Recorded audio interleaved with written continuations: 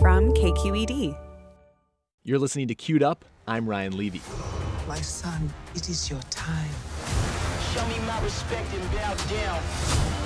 You get to decide what kind of king you are going to be. I don't know about you, but I was counting the days to the premiere of the new Black Panther Marvel movie. I loved Black Panther in the last big Avengers movie, and I couldn't wait to see him get his own film.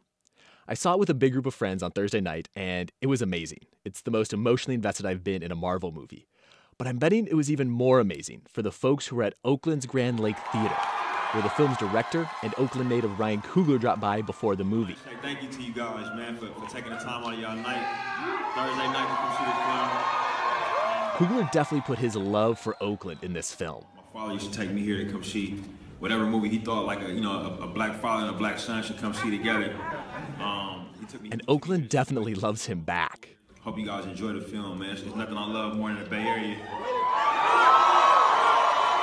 Earlier that day, before I saw the movie, I heard this piece I'm about to play for you from former Queued Up host and East Bay reporter Sandhya Dirks. She digs deep on the connection between Oakland's Black Panther Party and the King of Wakanda. They were basically twins at birth, if not in conception. I think it's June 1966, maybe, somewhere around there. Stan Lee, Jack Kirby, two white Jewish guys, wanted to create a superhero. So this is the middle of the Civil Rights Movement, or ramping up in the Civil Rights Movement, and they created a character called Black Panther that was, it's sometimes called Black Jaguar, and sometimes called Coal Tiger, and all these other things. So this, Black Panther by about 3 months predates the announcement of the Black Panther Party for self-defense. Sean Taylor is standing in front of Oakland's Grand Lake Movie Theater. The historic Grand Lake Theater. Where Black Panther has the prime spot on the marquee. Taylor is a co-founder of the Black Comics Arts Festival. He says it's a sort of serendipity that Black Panther was the name given to both a Black Marvel superhero and a movement for Black liberation in the same year. It wasn't a connection welcomed by Marvel. So they tried to change it because they didn't want to be associated with the Black Panther Party. And it didn't work. No. Why do you think that was?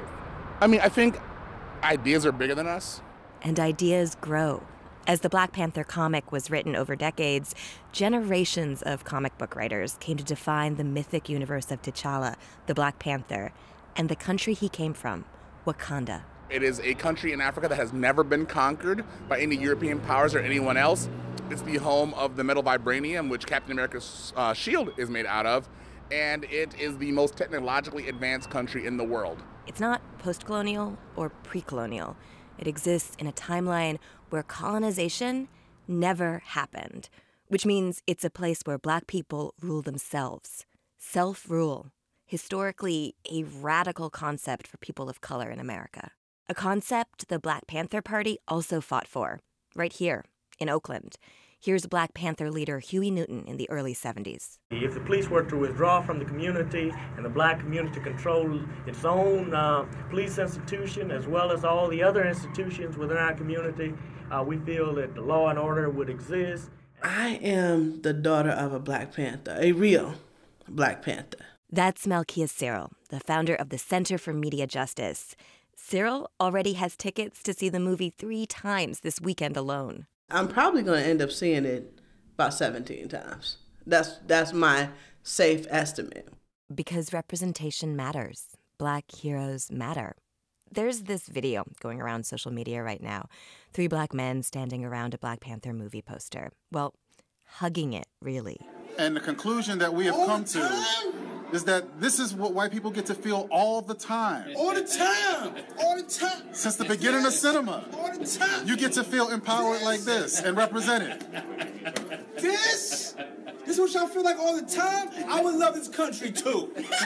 This idea of Black heroes, this idea of a Black liberation army, an army of warriors ready to fight, this is both literal and figurative. And that's the heart of Afrofuturism. Quick history lesson. Afrofuturism was coined in 1993 to define an artistic movement where images of ancient Africa intersect with the fantastic. It's also digging into the past, bringing it forward, imagining the impossible. Using science fiction. Black existence in America is science fiction. Aliens came to your land, abducted you, stole your gods, stole your music, stole your language, and dropped you off into a new alien land with new fauna, new flora, new everything. So Black experience is science fiction. That's Sean Taylor again. He says to imagine a world outside colonialism, to imagine Black warriors, is revolutionary. It was revolutionary when the Black Panther Party did it, and it's revolutionary in a blockbuster Marvel movie. Storytelling as a weapon of resistance. I want to see what an Arab American story is without white supremacy involved, without having me labeled a terrorist. I want to see that story. I want to see a woman's story not having to contend with misogyny. I want to see a queer story not having to contend with homophobia. Like when you do these type of like cultural speculations, you get such beautiful and rich stories without having to always have that double consciousness involved. But Taylor knows the world we live in is far away from Wakanda. Where in Wakanda, technology elevates everybody. Here, it's polarizing people financially. Yeah, so Oakland, I hate to say it, it's kind of like the anti-Wakanda a little bit. Because technology here is fueling the displacement of the Black population. That's one reason why activist Malkia Cyril says seeing the film isn't enough. At screenings, Cyril will also be talking about Black Panthers who Cyril says are to this day wrongly imprisoned because they were targeted by the FBI. About the FBI's new target, so-called Black identity extremists. Ryan Coogler's job was to make this amazing film, and he did that. He did his job. He was on his job, right? Now it's time for us to be on our job. To turn, Cyril says, from the movie to the movement.